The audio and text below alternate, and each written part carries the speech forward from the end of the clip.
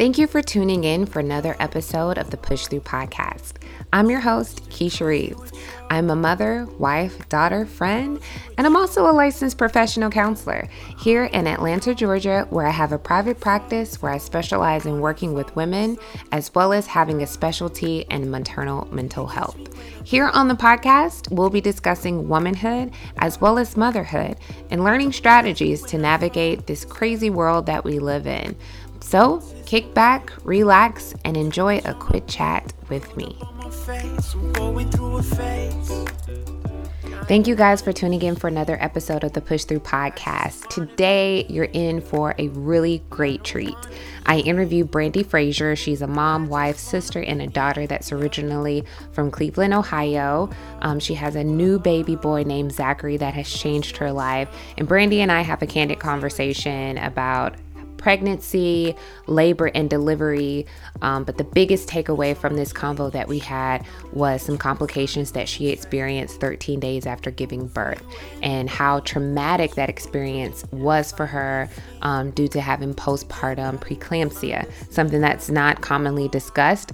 But definitely this is an important message that we discuss in this conversation today because it's about the mortality rate of African American women, advocating for yourself when you have a doctor, really recognizing the symptoms that you experience and fighting to be seen because so easily we can be ignored.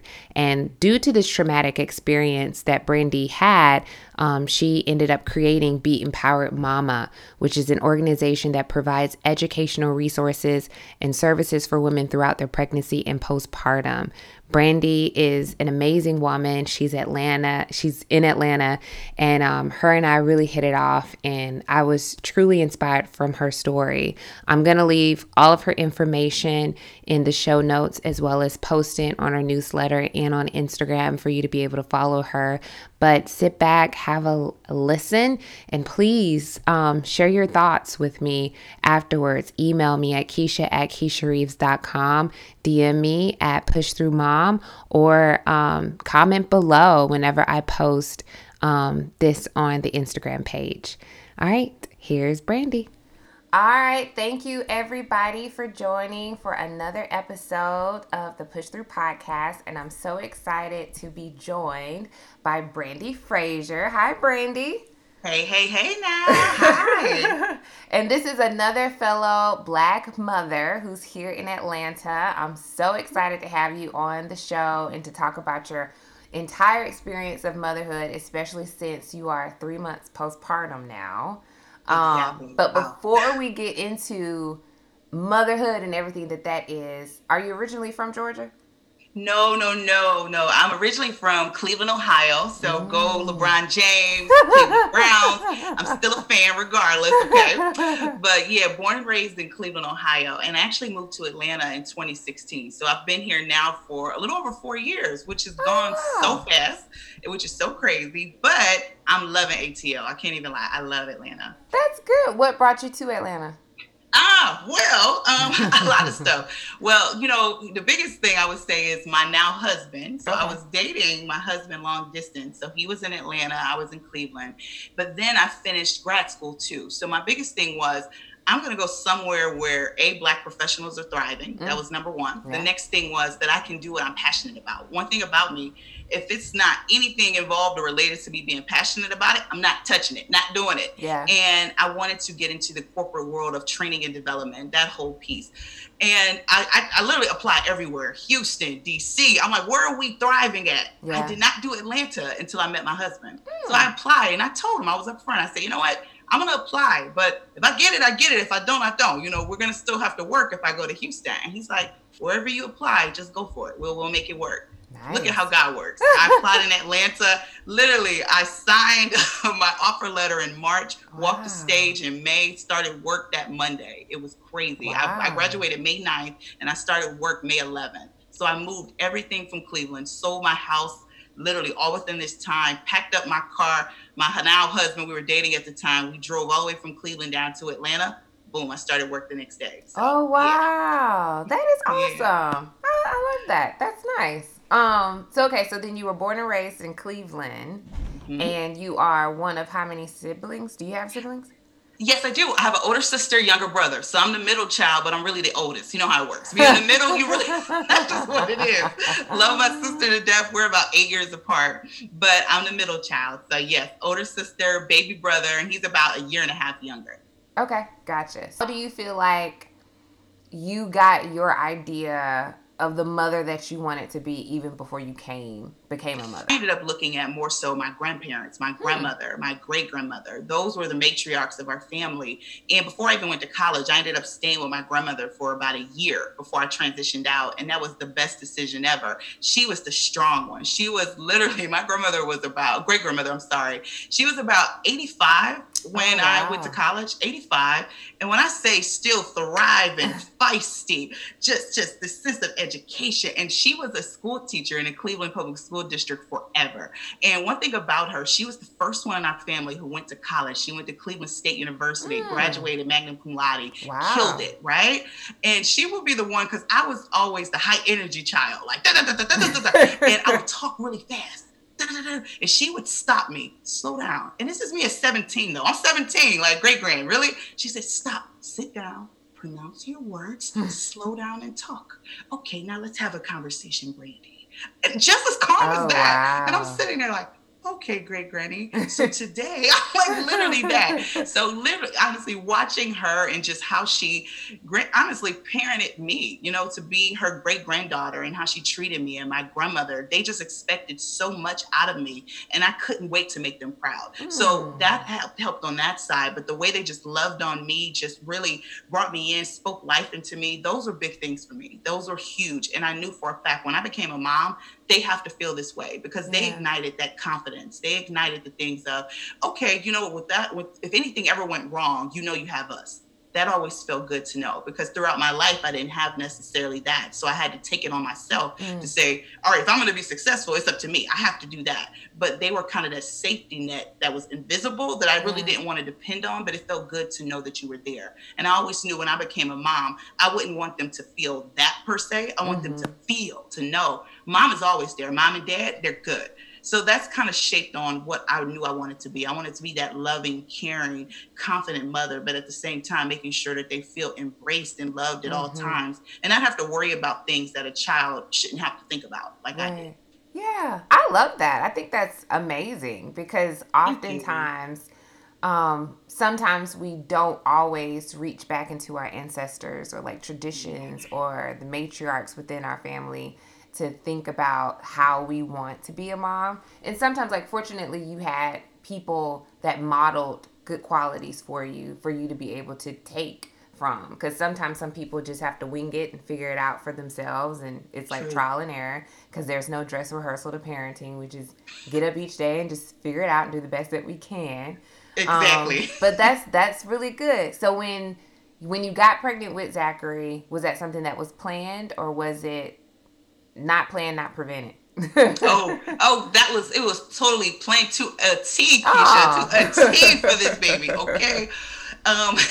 It actually was planned for Zachary. We decided, we got married. So I got married back in 2018. So we said, all right, I at least want a year to enjoy my husband, to just, you know, get used to being married and all of that. My husband was ready then, that day, as soon as we got married. Let's make a bet. I said, wait, no. Let's wait.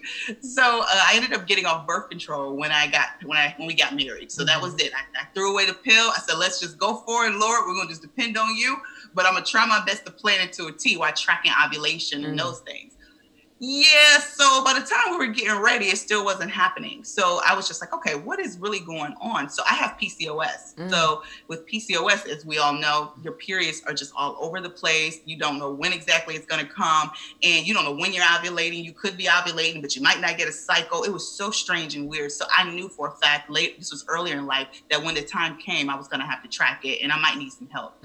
So we ended up seeing a fertility specialist. And a fertility specialist was like, okay, we're going to check out and make sure everything is good with you within the inside. I mean, I did literally, Keisha, every test and blood work. They blew a couple veins on my left arm. I'll never forget it. Wow. And I'm like, all this to get a baby?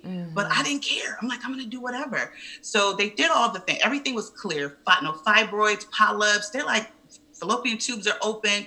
We just got to make sure that you know when you're ovulating. That's it. I'm like, okay, that's a blessing right there. That's good. We started in November of last year. So November, it was the first cycle of them doing ultrasounds to making sure that, you know, you are ovulating in that. So I go in, they're like, okay, Mrs. Frazier, you are ovulating. All you got to do is baby dance on this day, that day. I said, say less, we're going to do it. Okay, I'm excited.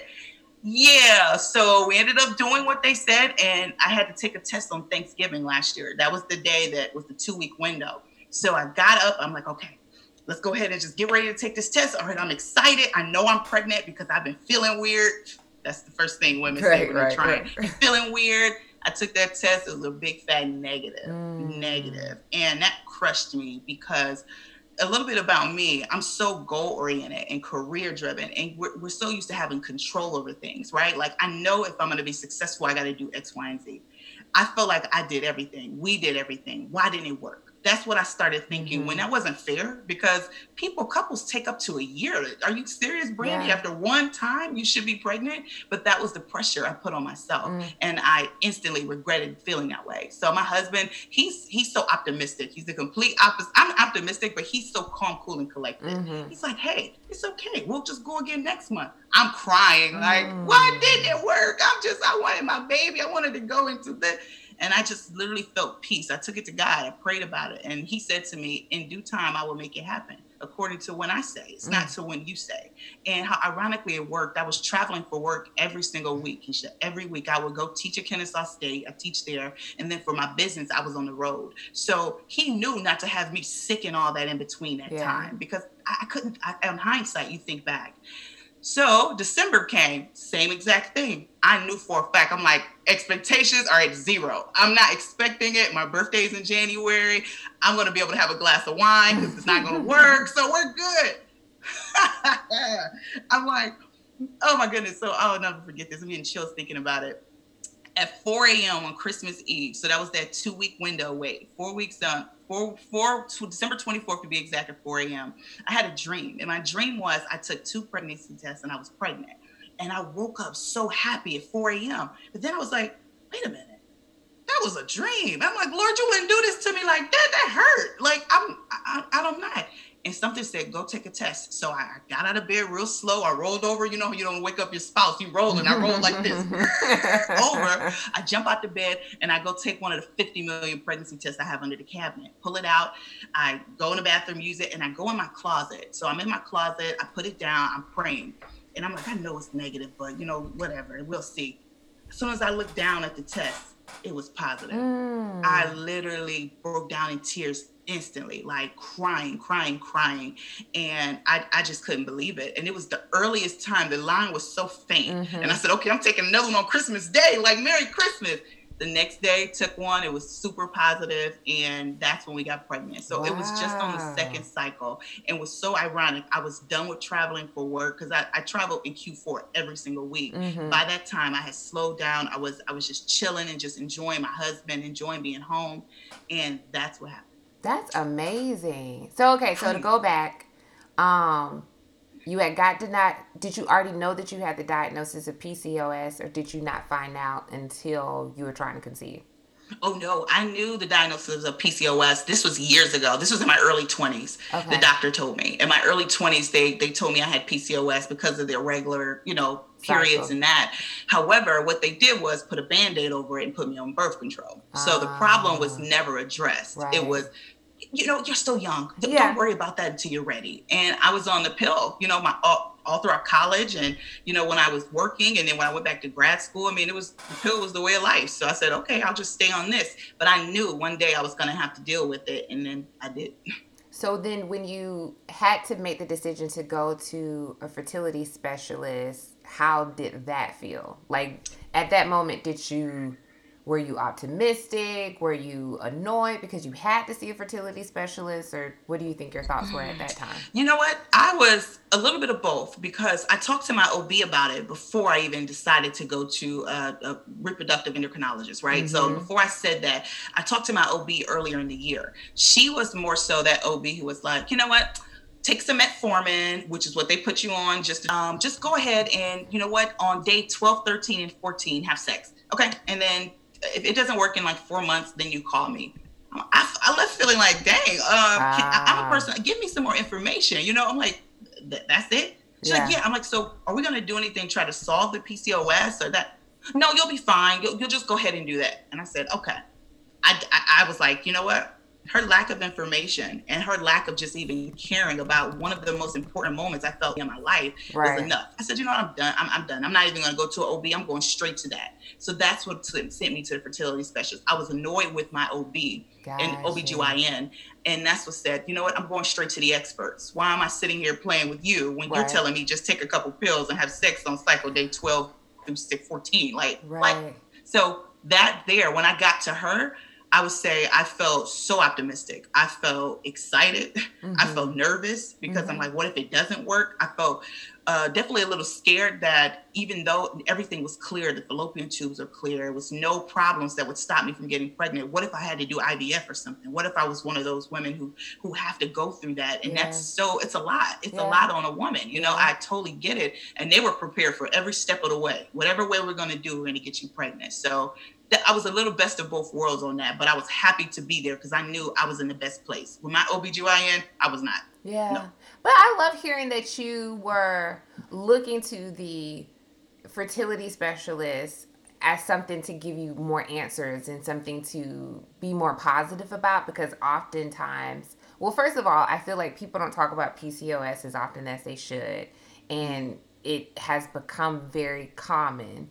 And it's almost like a spectrum of where people fall within it or how it affects them and their being able to have a baby naturally or what type of assistance that they may have in doing so. But with that, sometimes some women get that diagnosis and will feel handicapped or feel incapable, or even having like an OBGYN who is not someone who's informative or able to point them in the right direction.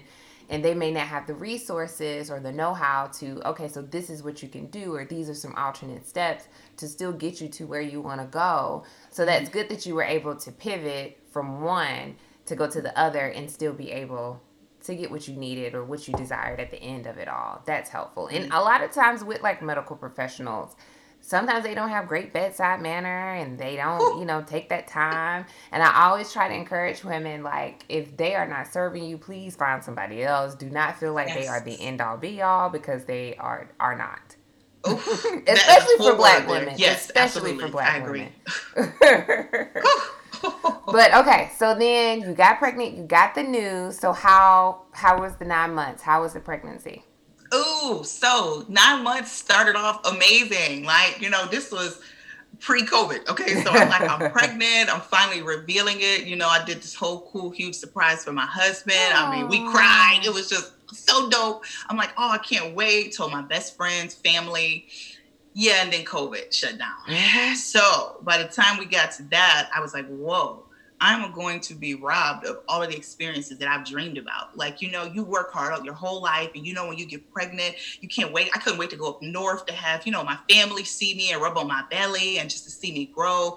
And all of the cute things I thought I would be doing, from a baby shower in person. I just had this whole production I thought it was going to be, So that part there just kind of put a damper in things. But what we did was, me and my husband, we switched it on a different perspective, because he started working from home immediately. I had the luxury of, I was teaching at Kennesaw State, so I wasn't traveling anymore for my business side of things. So I was still home, but we switched everything to virtual. It's a blessing there. So we got to spend more time together. We got to literally spend every single day, okay, even with these hormones going up and down as they did, every single day together. And that helped out a lot throughout the pregnancy by knowing that I have someone here to be able to talk through some of these things. So having my husband there was great. The 9 months overall, I had a healthy, awesome pregnancy. That's great. God is good. I literally didn't have any crazy things happening. I'm going to be honest with me. I stayed doing my research. I stayed being a hypochondriac at times on things, because if I felt anything was off, I'm on the phone with the doctor. I'm on the phone with the nurse, because I just feel as though if I'm not literally advocating for myself, who will? Because everything to them is, It's okay. Right. Relax. It's a part of pregnancy. Is it really though? I'm a first time mom. So no, I need you to really explain it to me. So I feel as though I was a little bit extra when it came to everything, but it ended up paying off in the very end. Because if I wasn't so extra with some of the things that I did throughout those 9 months, I could possibly not be here anymore. So as we talk about the postpartum piece, but yeah, overall pregnancy was dope. I mean, I got my bump. I mean, I was growing and glowing until we hit like that 38 weeks when you over it. You're over it. I'm dead. Okay. I am but the 9 months is dope. I say for me, my experience was really good. Would I say my OB/GYN experience was great? No, I would not. And that's a whole different question I can answer for you too. Yeah. Wow. So this is the same OB that you went to before you went to the endocrinologist? Yes, it was. And I'm going to be honest. I should have left, and she showed me so many signs that I should have left, but I stayed. And I know a lot of women can relate to this. She was the first OB/GYN that I saw in Atlanta when I moved. So with her, for GYN care, she was awesome. I mean, think about it. Come in, you're really quick. Get in, get out. I don't need you there for long. Right. And then you go on. OB side, she was not as great. I can remember I'm leaving out of my first appointment that confirmed pregnancy for her, crying. Me and my husband, I'm crying. I'm upset. And she's like, I just still get chills thinking about it. I felt rushed. I felt that very first appointment, you come in excited. That's the first and last appointment my husband was able to come to prior to COVID. Yeah. And we go in, we're like, okay, we can't wait to talk to her about stuff. She comes in like, congratulations, sweetie, you're pregnant. Yay. So here's a booklet, and she hands me this booklet, and I'm like, okay. Yeah. And she was like, yeah, so you're about 8.5, 9 weeks. So that's good. So we'll see you monthly. And yeah, so don't stay away from cat litter. Watch your seafood intake. And yeah, so we'll see you in 4 weeks. Huh? She's on autopilot. She's a machine. She's a total machine. And she's not one of the older doctors too. Usually you'll catch the ones who are older, who've been doing it for a long time. Mm-hmm. She's not older at all. So she's a little closer to age, like probably, if I had to guess, I'm not sure, late 30s, early 40s. So you know a little better. Like you're not too fresh out of med school to not know some of these things, like bedside manner. So that I remember that feeling, and I remember advocating for myself that day, because as we were going to go check out, like she's like, okay, I'll see you. And I just didn't feel good inside. I'm like, I know, granted, I'm a first time mom, but it shouldn't feel like this. I should feel as ecstatic as I felt when I came in here, and better. Yeah. And I told my husband, and he's like, yeah, and she's walking down the aisleway, and she's coming towards, she's like, all right, see you next time. I said, I'm going to say something. He's like, you going to say something? I said, yeah, I'm going to say something. He's like, you sure you're going to say something? I said, yes, I'm going to say something. And I said, excuse me. She's like, oh yeah, what's going on? I said, to be honest with you, I felt really rushed. I did not like the way that interaction went with us. I had a ton of questions. My husband had questions. You didn't answer any of that. And I don't like how I'm feeling right now. She was like, oh, I'm sorry. Let's go in this room here and I'll answer all your questions. So she takes us out of the checkout line to a private room right there. I'm sitting down. She's standing there with her arms crossed, like, go with your questions. Okay, let's go. I pulled out my notepad and asked her every single question on that list. And I felt like she had an attitude. You get what I mean? Her whole, just her demeanor was, okay, let me answer this. I'll answer that. Let me answer this. And I still stayed with her. I don't know why. I do know why now that I think about it. Just the whole point of finding someone new. Yeah. Just the whole task of that. And she told me she would be the one to deliver my baby. We know now in the medical field, you'll get to see every single OB or midwife at that practice, and whoever's on call will deliver your baby. She promised me, because it's only 3 of them in the practice, she would deliver my baby. That was big for me. I wanted that person I seen from day 1 all the way until day 9. You know what I mean? 9 months of pregnancy. Why would it be some stranger to come deliver my baby? Right. So that was another reason why I stayed, as I thought about it later. Like, why did I let her do me like this? This isn't how I roll. Like, I would have left. Did she end up being the one to deliver Zachary?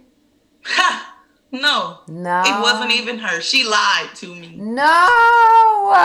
Nisha, she lied. She looked me in my eyes and she told me, even a month prior, I checked in again. I said, okay, just to confirm, it'll be you. She's like, yes, it'll be me. The call goes directly to the nurses and they call me directly, unless I'm out of town, and I don't travel or go anywhere, Brandy. So you're good. I said, okay, great.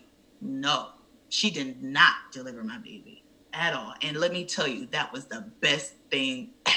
She did not deliver my baby.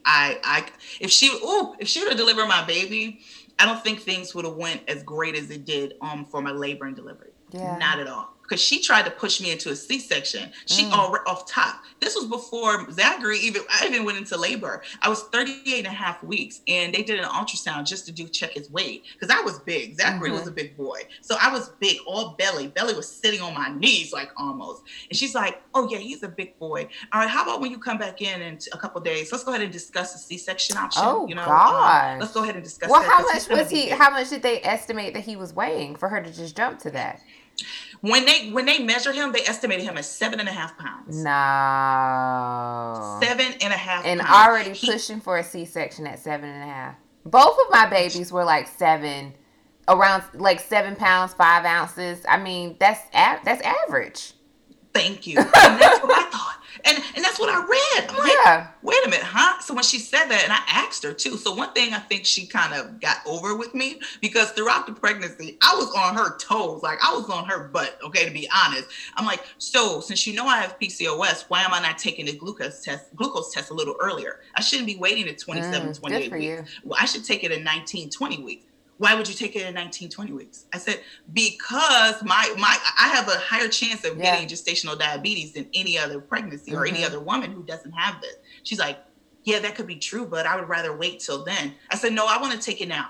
Okay, fine, you'll take it now. So I took it, and I was a couple points shy of having the marker, because it's at 40. I was like at 36 or something. She's like, yeah, see, I told you. And I'm like, okay, I'd rather be safe than sorry. I know. 27 weeks rolled around. I said, yeah, we're going to do it again. She's like, okay, that's fine. Like, I felt like I was the OB for my own care throughout my pregnancy. And then when we got to that part of the 38 weeks and he was 7.5 pounds, guesstimated, he was also face up. He was sunny side up.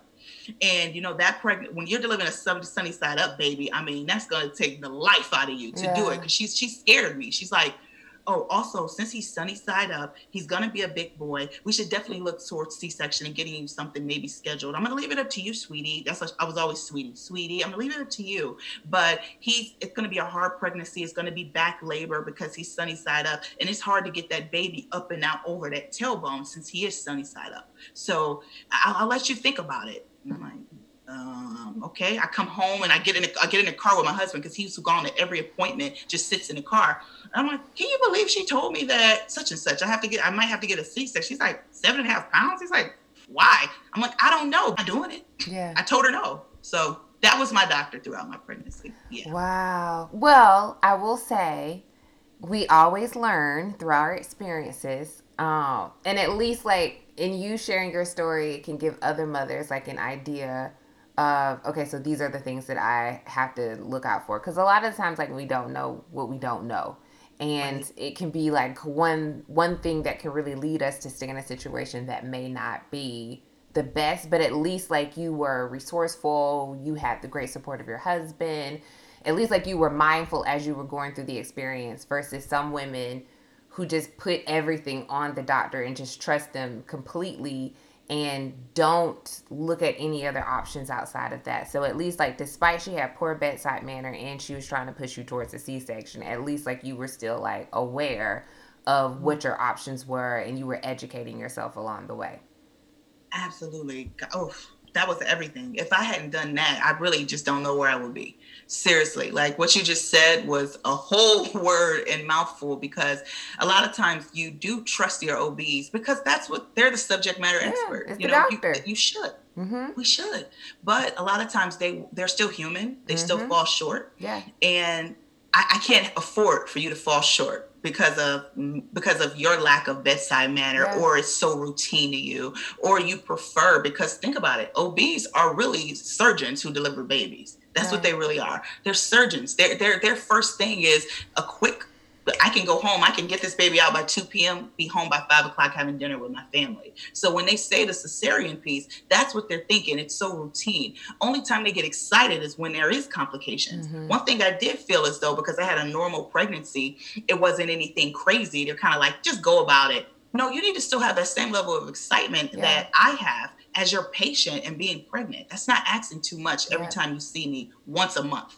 So I do agree with doing the research. And to be honest, it happened for a reason, because if it wasn't her acting the way she acted, who knows what type of research I would have done. I could have been just so dependent upon her and just said, all right, my OB has me. It was the lack thereof that forced me in to say, no, I'm reading, I'm doing research, I'm coming in there with facts. And one thing she started saying about me, oh yeah, Brandy, I know you like the facts. Like she told me what she said. Don't we all should? Right. Okay, let me get that print off you just had. I already seen the results online, but I'm going to ask you about it. But she's like, okay. And we would have that dialogue where it was kind of like, it got a little spicy at times, because I just wasn't going to settle for anything for her just to give me half answers. You need to really fully tell me. And I don't know what you were used to, but you're going to do this for me. And that's when she started to treat me. These doctors will treat you how you expect to be treated. If you honestly voice your opinion, voice how you feel, tell them what you know. It's a whole certain level of, I already feel with the medical field anyway, coming in as a Black woman, that the stereotype that they have. It's very true.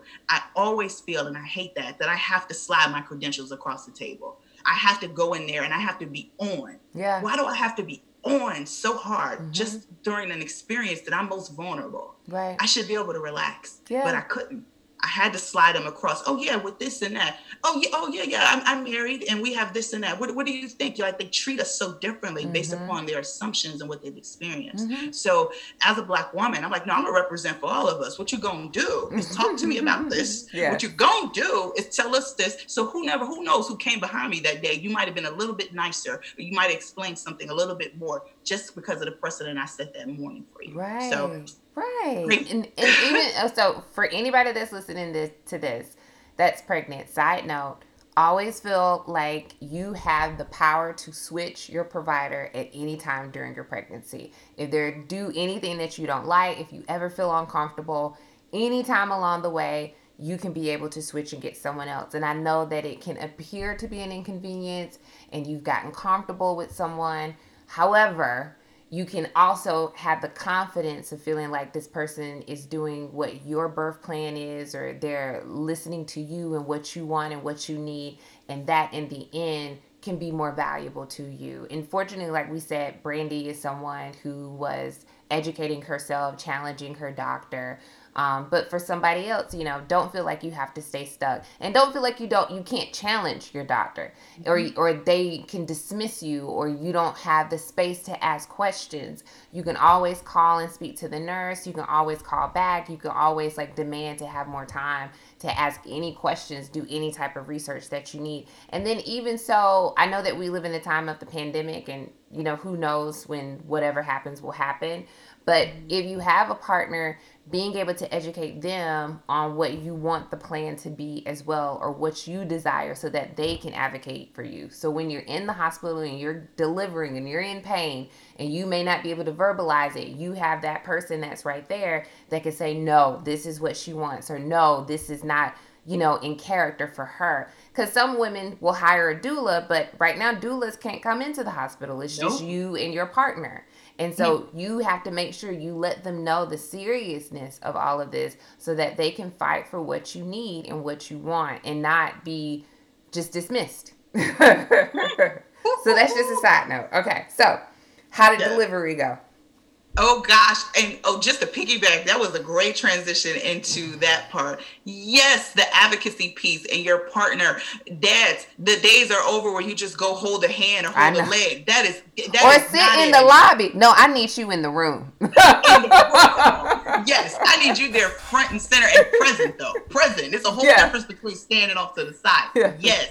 So labor and delivery piece, it went amazing. So just to give a great example, and how anyone listening to this, to make sure that your partner is educated, and they are. My husband called himself Daddy Doula. Okay, that's his nickname now, Daddy Doula. He takes pride in it. Okay, he was doing his research on YouTube. He was sending me videos throughout the pregnancy. I'm like, he says, did you know you can push like this? I'm like, where'd you find that at? He's like, don't worry about it. Doing my Daddy Doula. And he'll go back in his man cave with stuff, because he had a goal. If I had him right now here, he would say his goal was two things: get me out and get his baby out healthy. That's all he wanted. He said, that's all I'm here to do. So he was more serious throughout labor. I'm the one going through, This was the key thing. Throughout it, I got to 7 centimeters. I wanted a natural birth. I was that mom who's like, I'm going to push this baby out. Yeah, I got to 7 centimeters with that back labor in front. Me and my husband, we created, this is how we went in there as a game changer. Let me rewind back. We had our birth plan already out to a T. He had his job. Baby's backpack, his backpack, birth plan, all of those things. Make sure that your partner, whoever it is delegated out tasks. They need tasks to be able to do. As a mom, we cannot take all that on. It is very unfair. So he had a whole list of things to do. We get into the hospital and they're, getting me all checked in, strapping up my stomach and checking the heart rate. And they were like, did you guys have a birth plan? I guess they assumed that maybe we didn't. I don't know why they did. He was like, oh, yes, we do.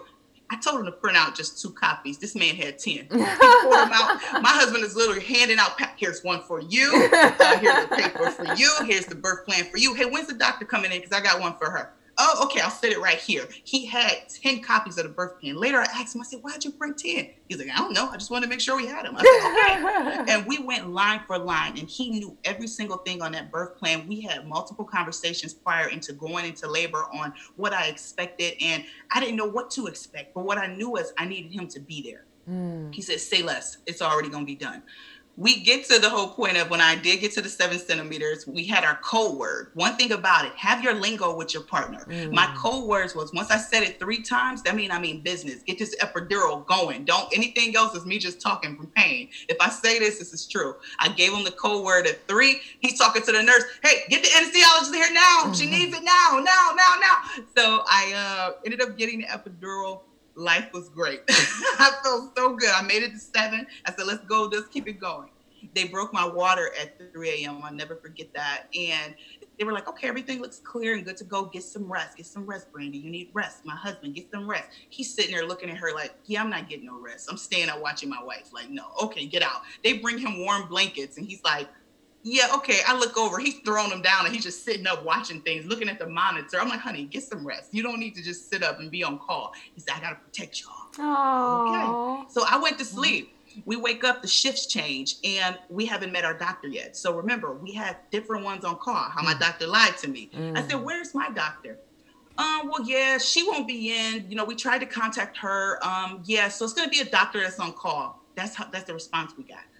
This epidural, believe it or not, had me just definitely woozy. I am usually just on and that. I was so sleepy and just like, everything's good. I was laying on my side. I was like, And 10 a.m. came around. We have not met the doctor yet. No one's checked me since 4 a.m. Okay. And I'm on my side and I have the peanut ball in between my legs helping me labor down. Yeah. And I'm like, wait a minute, no one has come. So my husband asked the L&D nurse, he said, hey, when is the doctor going to come introduce herself? Who's going to deliver my son? And she said, well, she's doing a cesarean now. He said, she was supposed to be here at 7. It's 10:30. Okay. We'll give her 5 more minutes. 11 a.m. rolls around. The doctor comes in. Now my husband's pissed. He's the total opposite of me. He's so calm, cool, and collected. To get him to that level, he's mad now. Yeah. And he's like, listen, nurse, I'm still on my side like this, laying there like, I guess it's okay. And I'm not me, though. Yeah. You're not you during labor and delivery. You're not you. And that is not Brandy. And I look up at him, and he said, don't worry, babe, I got this. So she comes back in, and she says, how's everything going, mama? He said, she's fine, but she needs to be checked. Well, the doctor, he said, listen, no. It's not going to be any more of that. You're a nurse. You check her. She was like, me check her? Okay. I mean, I could check her, but we could wait. He was like, no, you check her. Please check my wife. She has not been checked since 3 a.m. And the doctor isn't here. It's 11 a.m. We don't know what's going on. She said, okay, I'll check her. She grabs her glove. I'm sorry. I'm like, why wouldn't the nurse check your cervix? The nurse wouldn't check your cervix? Mm-hmm. Because if anything, in my experience, the nurses do all the work until it's time to push, and then the doctor shows up, and it's like, okay, it's go time. But other than that, the nurse is all in your vagina. Yes, thank you. Full hand, if they could, okay, just to check it. She didn't want to keep doing it. She's like, we want to wait for the doctor to do it. So finally, when he said that, she's like, okay. So she goes, puts on her little gloves. She removes the peanut ball. She's like, I'm pretty sure, nothing much has happened. Keep in mind, my contractions are off the paper. Like, they're that strong where they're off the paper and the line comes back down every 2 minutes. So she goes in. She's like, all right, let's just see. Okay. She gets about her first 2 fingers about halfway in. My baby's head is sitting right there. All this time, my baby has been sitting in the birth canal right here, and no one's checked me. Who knows how long Zachary was sitting there? And she's like, "Oh, hey there, little head."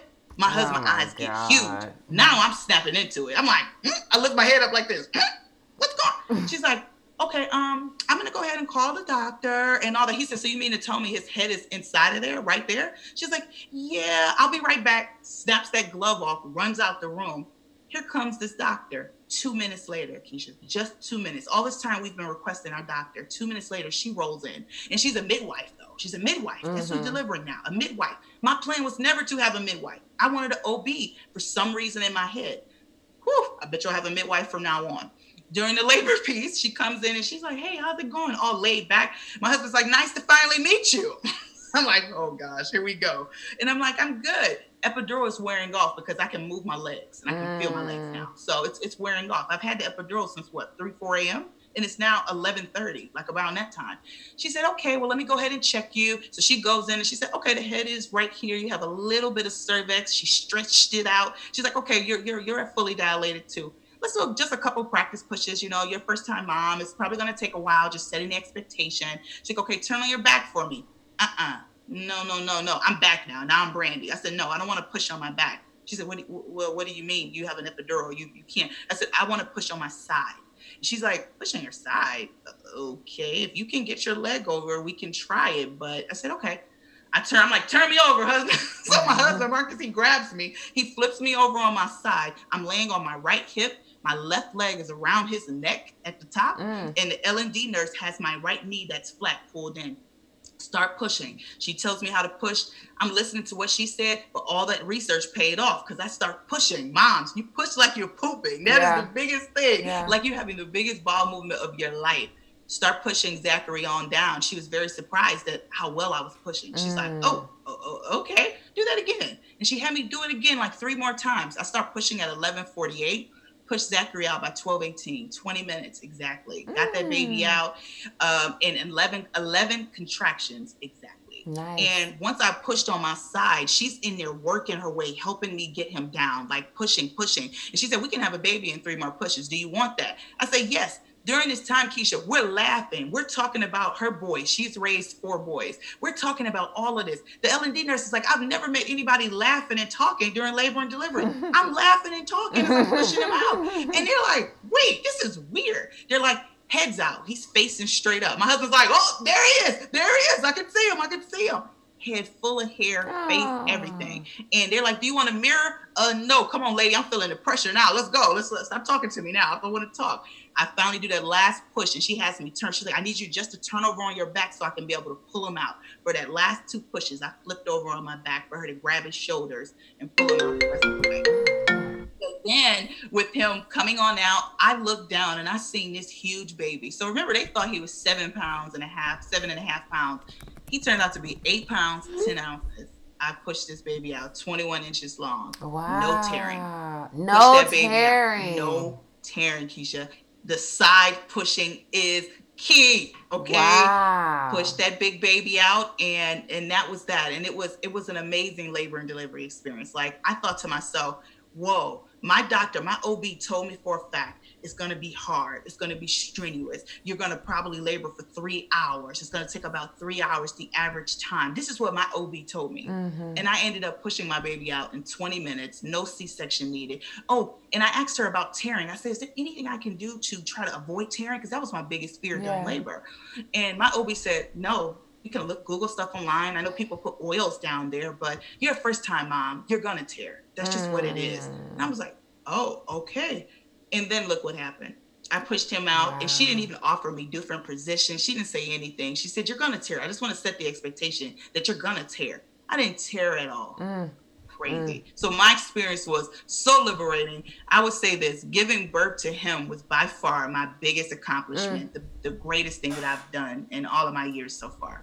It was so amazing. Oh, that is awesome. I'm glad at least at the end of it all, you had the midwife. You got to give birth in the position that you wanted to. There was no C-section. He came out healthy.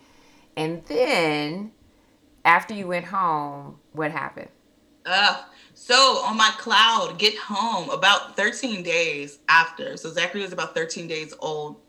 I had a headache the day before, and it was right on my right side behind my eye. It was like an annoying little throbbing sensation, and I'm like, I know what it's from. We're not sleeping. You don't sleep with a newborn. I'm like, I'm tired. I don't get headaches, and I said, oh, I know I'm exhausted. The next morning, it was still there, and I'm like, let me go take my blood pressure. So throughout my remember I told you I was a little bit extra? Mm-hmm. Yeah, beginning of my second trimester, I bought my own high blood pressure machine, and I checked my blood pressure once a week because I know how real high blood pressure is, preeclampsia, all of that is, especially for African Americans. We get it a lot faster than Caucasians, like any other people, right? So I wanted to make sure I stayed on top of that. And the craziest part is I just didn't trust my doctor to be on top of it like she should. That's why when you say, if you don't feel comfortable with your doctor, try to do it immediately. Do not wait it out. I would so tell anybody that. Do not wait. Do your research. Go from OB to OB if you need to. Bounce around until you feel comfortable. But I didn't feel comfortable, so I took it into my own hands. So I pulled out my high blood pressure machine and said, let's just go ahead and check it and see. I don't know. Checked it. It was definitely high. It was like 163 over like 99, something crazy that's not my blood pressure. So I called the doctor's office immediately. They said, you know what, come on in. I said, the last thing you want to do is be ripped away from your newborn baby. My pelvis is killing me because I'm still healing, bleeding like crazy still. And just the idea of putting on clothes sucked. I didn't want to, but I got to go. So I was like, let's just go. You know, you can see about it. I go in and here's the crazy part. They have me, they have you pee in your cup so they get a sample of your urine. And I go and see the doctor. The certified nurse assistant, she takes my blood pressure. And she's like, oh, your blood pressure's normal. Well, that's strange. Okay, I just took it this morning. It wasn't, but okay. So my doctor comes in. She's like, yeah, they just said your blood pressure was normal. And and I'm waiting for the results to see about your urine, but you're probably fine. You're probably just, dehydrated in that. And I finally said something. I said, you know what? I said, Dr. X, I said, I believe that they're not taking blood pressure properly here. She's like, what? What do you mean? Like, no, they took it manually. They did the manual way. I said, no. She said my blood pressure was 120 over 72. My blood pressure has never been that my entire life. Like, how could it be 120 over 72? And she was like, how about I take it? I said, thank you. Can you take it? She said, sure. She put the cuff on me with an attitude. Let's keep that in mind. She put it on me and she takes my blood pressure because she knows that I'm wrong. She knows that it's not high. She knows my nurse assistant did it. She does it. She literally looks at me, pulls her mask down, and she said, you're absolutely right. It's in the 160s. I said, I told you. And she get the results from my urine sample. It's protein in my urine. Preeclampsia. You have postpartum preeclampsia. That's what it is. Y'all are about to send me home because you said that she did it correctly. When I told you, I just took it that morning. There was no way. And she took it and she had an attitude. So when the moment she found out that it was high and indeed what I said it was, she's like, okay, I'm going to need you to get to Northside right now. I want you to go straight to Northside. Do not go home. Go straight to Northside. I'll be there actually around 3 p.m. Let's get you admitted because we're going to go ahead and start you on magnesium. I'm happy you came in. And this is the most, I would say, empathetic and most bedside manner I've gotten from her. You came in because if you didn't, you would have had a seizure or stroke over the weekend. Oh, my goodness. So I'm grateful that you did. And she said, get to Northside now, though. Don't go home. I said, is there, and this is me. This is so crazy. When you're still out of it, I'm thinking, I got to leave my baby. I'm not even caring about how I'm feeling. I'm like, my baby's at home. She's like, just go. I go to Northside and I check in there and they take my blood pressure. It's even higher now. It's gone up. Granted, I'm stressed now too. Yeah. And the postpartum preeclampsia is there. And immediately they hooked me. They're drawing blood. They blew my veins. Northside blew 3 of my veins. Oh, 3 of them. I'll never forget that. And they had to call in the IV specialist because they couldn't find my veins. They couldn't do it. And they started me on that. They put me on a magnesium drip and it gave me instant blood pressure medication because I would have had a stroke. My blood pressure has shot up to 180. It was getting higher. And they're like, we need to get this down immediately, sweetie. So just sit back and I need you to relax. We're going to give you 2 different types of medicine. They tried one. They tried another one. They put a third one in. Then it started to come down, but it's still set in the high 160s. And that still wasn't normal. But it wasn't in a 180 stroke where they were going that way. So I'm sitting there. They give me the magnesium drip. My feet are so swollen and hurt. They have to help me to go to the bathroom because I can't still walk. My pelvis is killing me. Because, that was a big boy. I didn't tear here, but my pelvis was through. Okay. And I'm like, are you kidding me? My husband, he's coming there. He's the only person who can come there. They're like, you can bring your baby. Think I'm bringing my baby in this COVID hospital? No. Like, no. So I'm there and he needs to go home because my mother-in-law was in town helping us out with the baby. Thank God. And he goes home to relieve her because she's 70. She doesn't know what to do. He's screaming his head off. This baby misses his mama, you know? I'm getting teary thinking about it. This baby misses his mama. You know what I mean? And I can't be there. And then they have me on this medicine. That headache that I had went all across my forehead.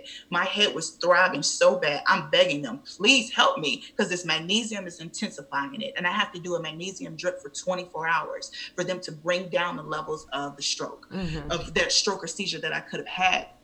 They start giving me Percocets. I've never taken anything like this in my life. Percocets aren't working. They're like, we're going to give you another one. So they're loading on Percocets. Only relief I feel is to have a cold ice pack on my head and I'm just looking around and they're trying to talk to me. I'm like, what are we talking about? My doctor has yet to even come in. She said she will be there at 3. She didn't come until 2 a.m. I had been there since noon. She comes at 2 a.m. Hey, what's going on?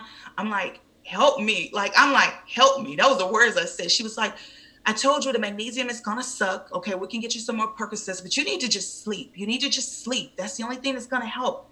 Do you not understand? I can't sleep. I'm in so much pain. My head is hurting me. My body is hurting. I can't sleep. She's like, well, that's the only thing you can do, sweetie. You're gonna have to just sleep and let it run its course. Run its course? Right. I'm like, oh my gosh. I just start bawling. I'm bawling. So she leaves. I'm like, I'm done talking to her. I'm bawling.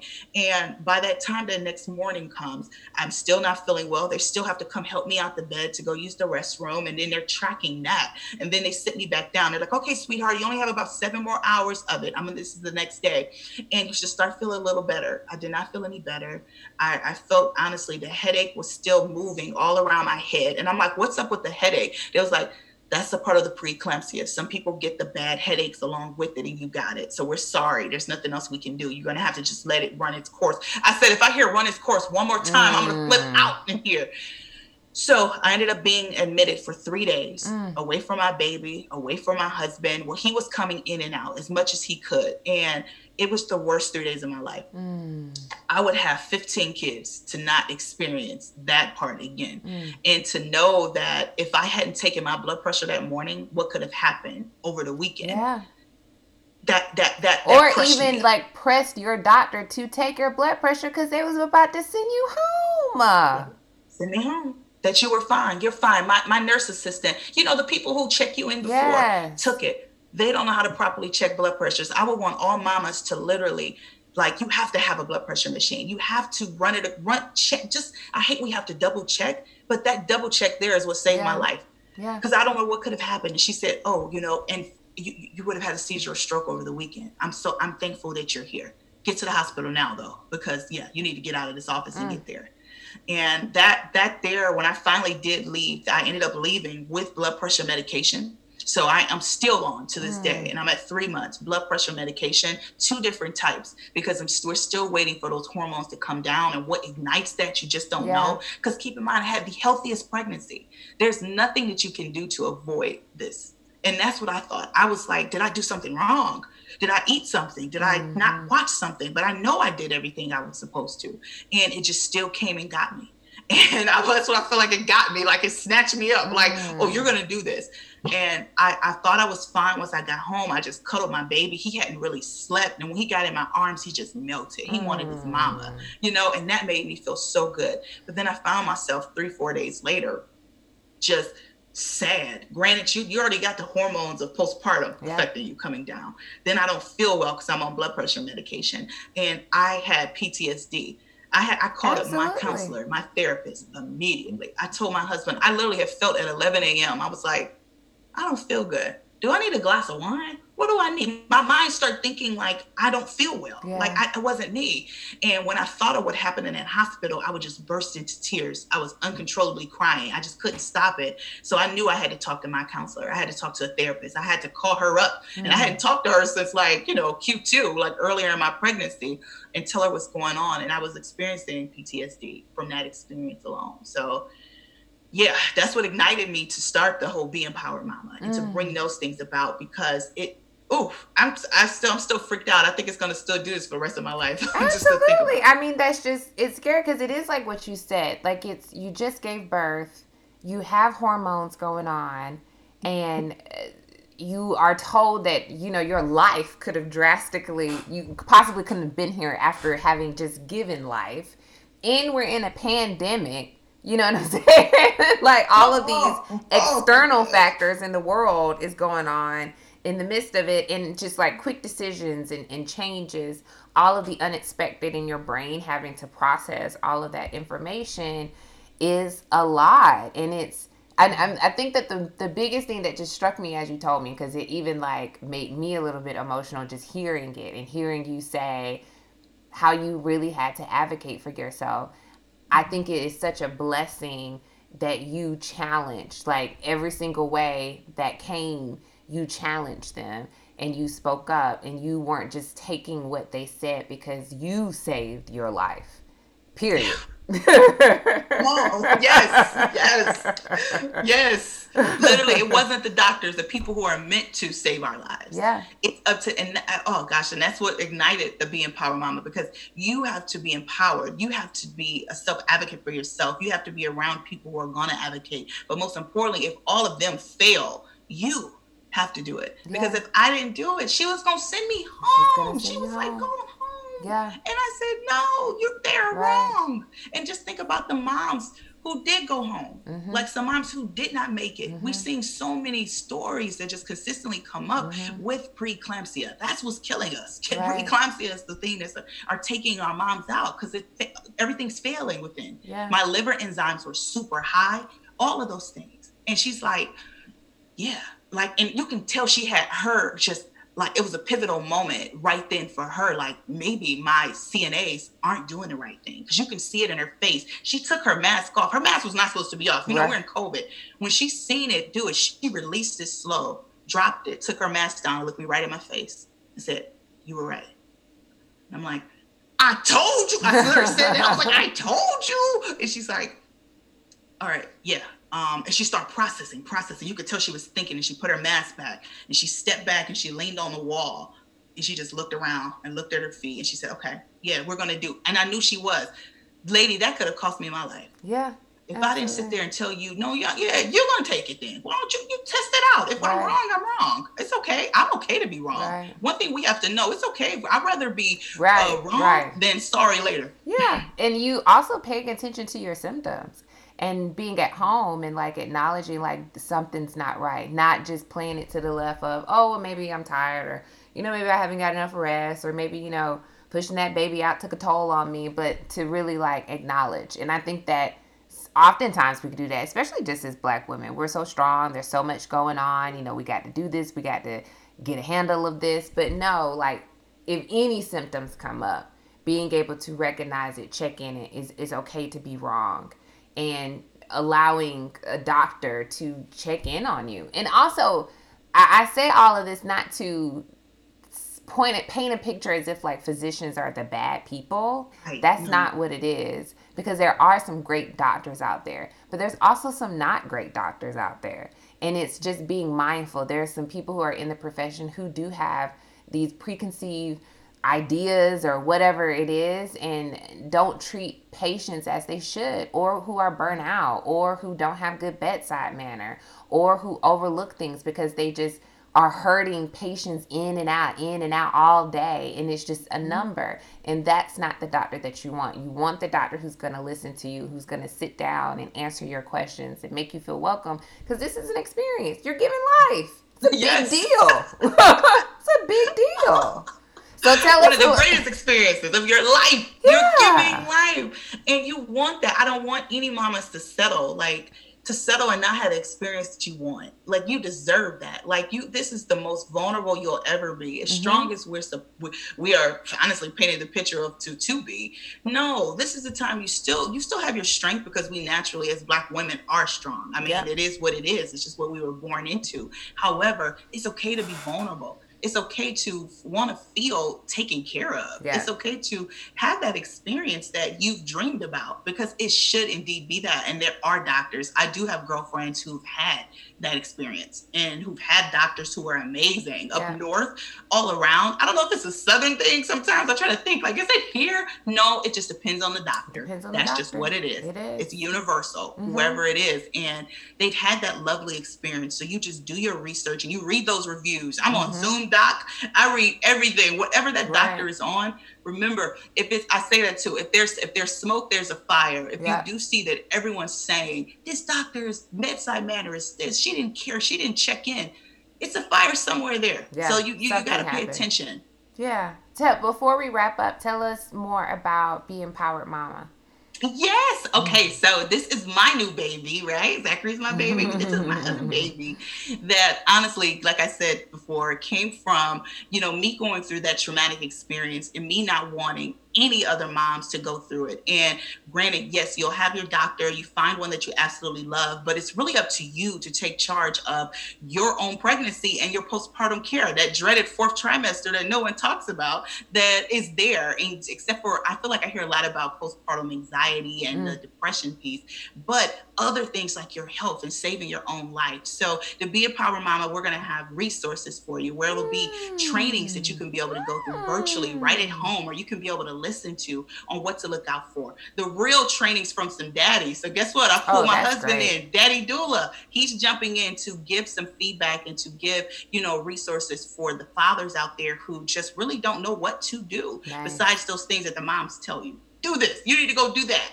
He's going to come in and do that, but really be a one-stop shop where you can get trainings, you can get empowered, you can be able to get all the great checklists of things that you're going to actually really need from not only, of course, not just myself. I'm just a first-time mom, but I've surveyed so many moms to just really come to a consensus of, what are we actually using? Okay, those cute robes and stuff is cool, but do you really know you need this instead of just necessarily that? Like, to be honest, you don't even end up wearing that stuff. I had bags and bags of stuff.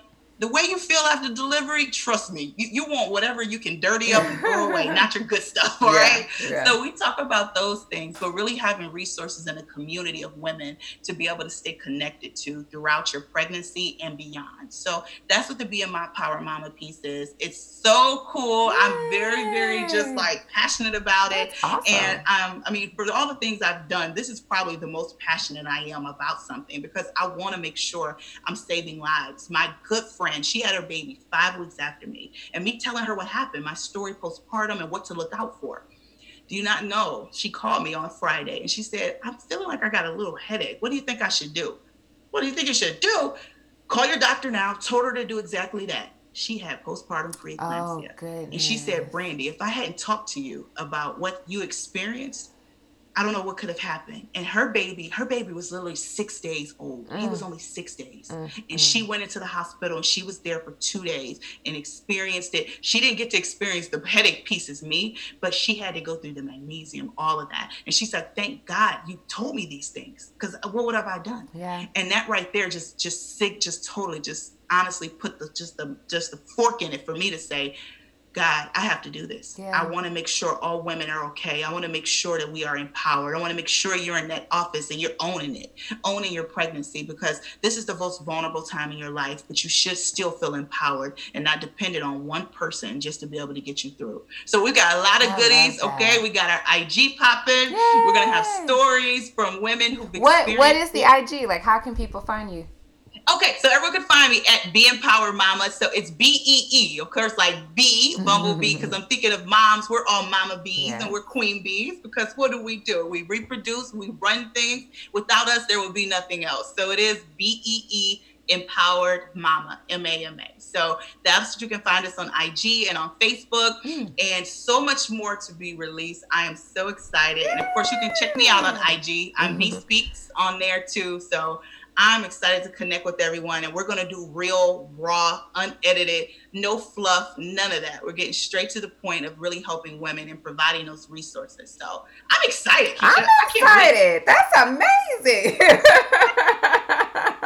So needed. So I love it. That is really, really great. I mean, I'm so happy, and I'm so glad that I had you on the show to even talk about postpartum preeclampsia and to provide like an additional resource for women to just become educated, know more how to advocate, how to research, how to look out for different signs that their bodies may be telling them, and that you are in this birthing community, not just as a mother, but also sharing in your experience and what you know and empowering others. That's great. Thank you so much. This is so fun. So thank you for being on the show. I'm going to put all of your contact info in the show notes for everybody to check out and follow you and check in and everything that you're doing, and keep on pushing. I will. Thank you, Keisha. This was awesome. Thank you. Will you catch me when I'm falling? And don't they let me when I fall?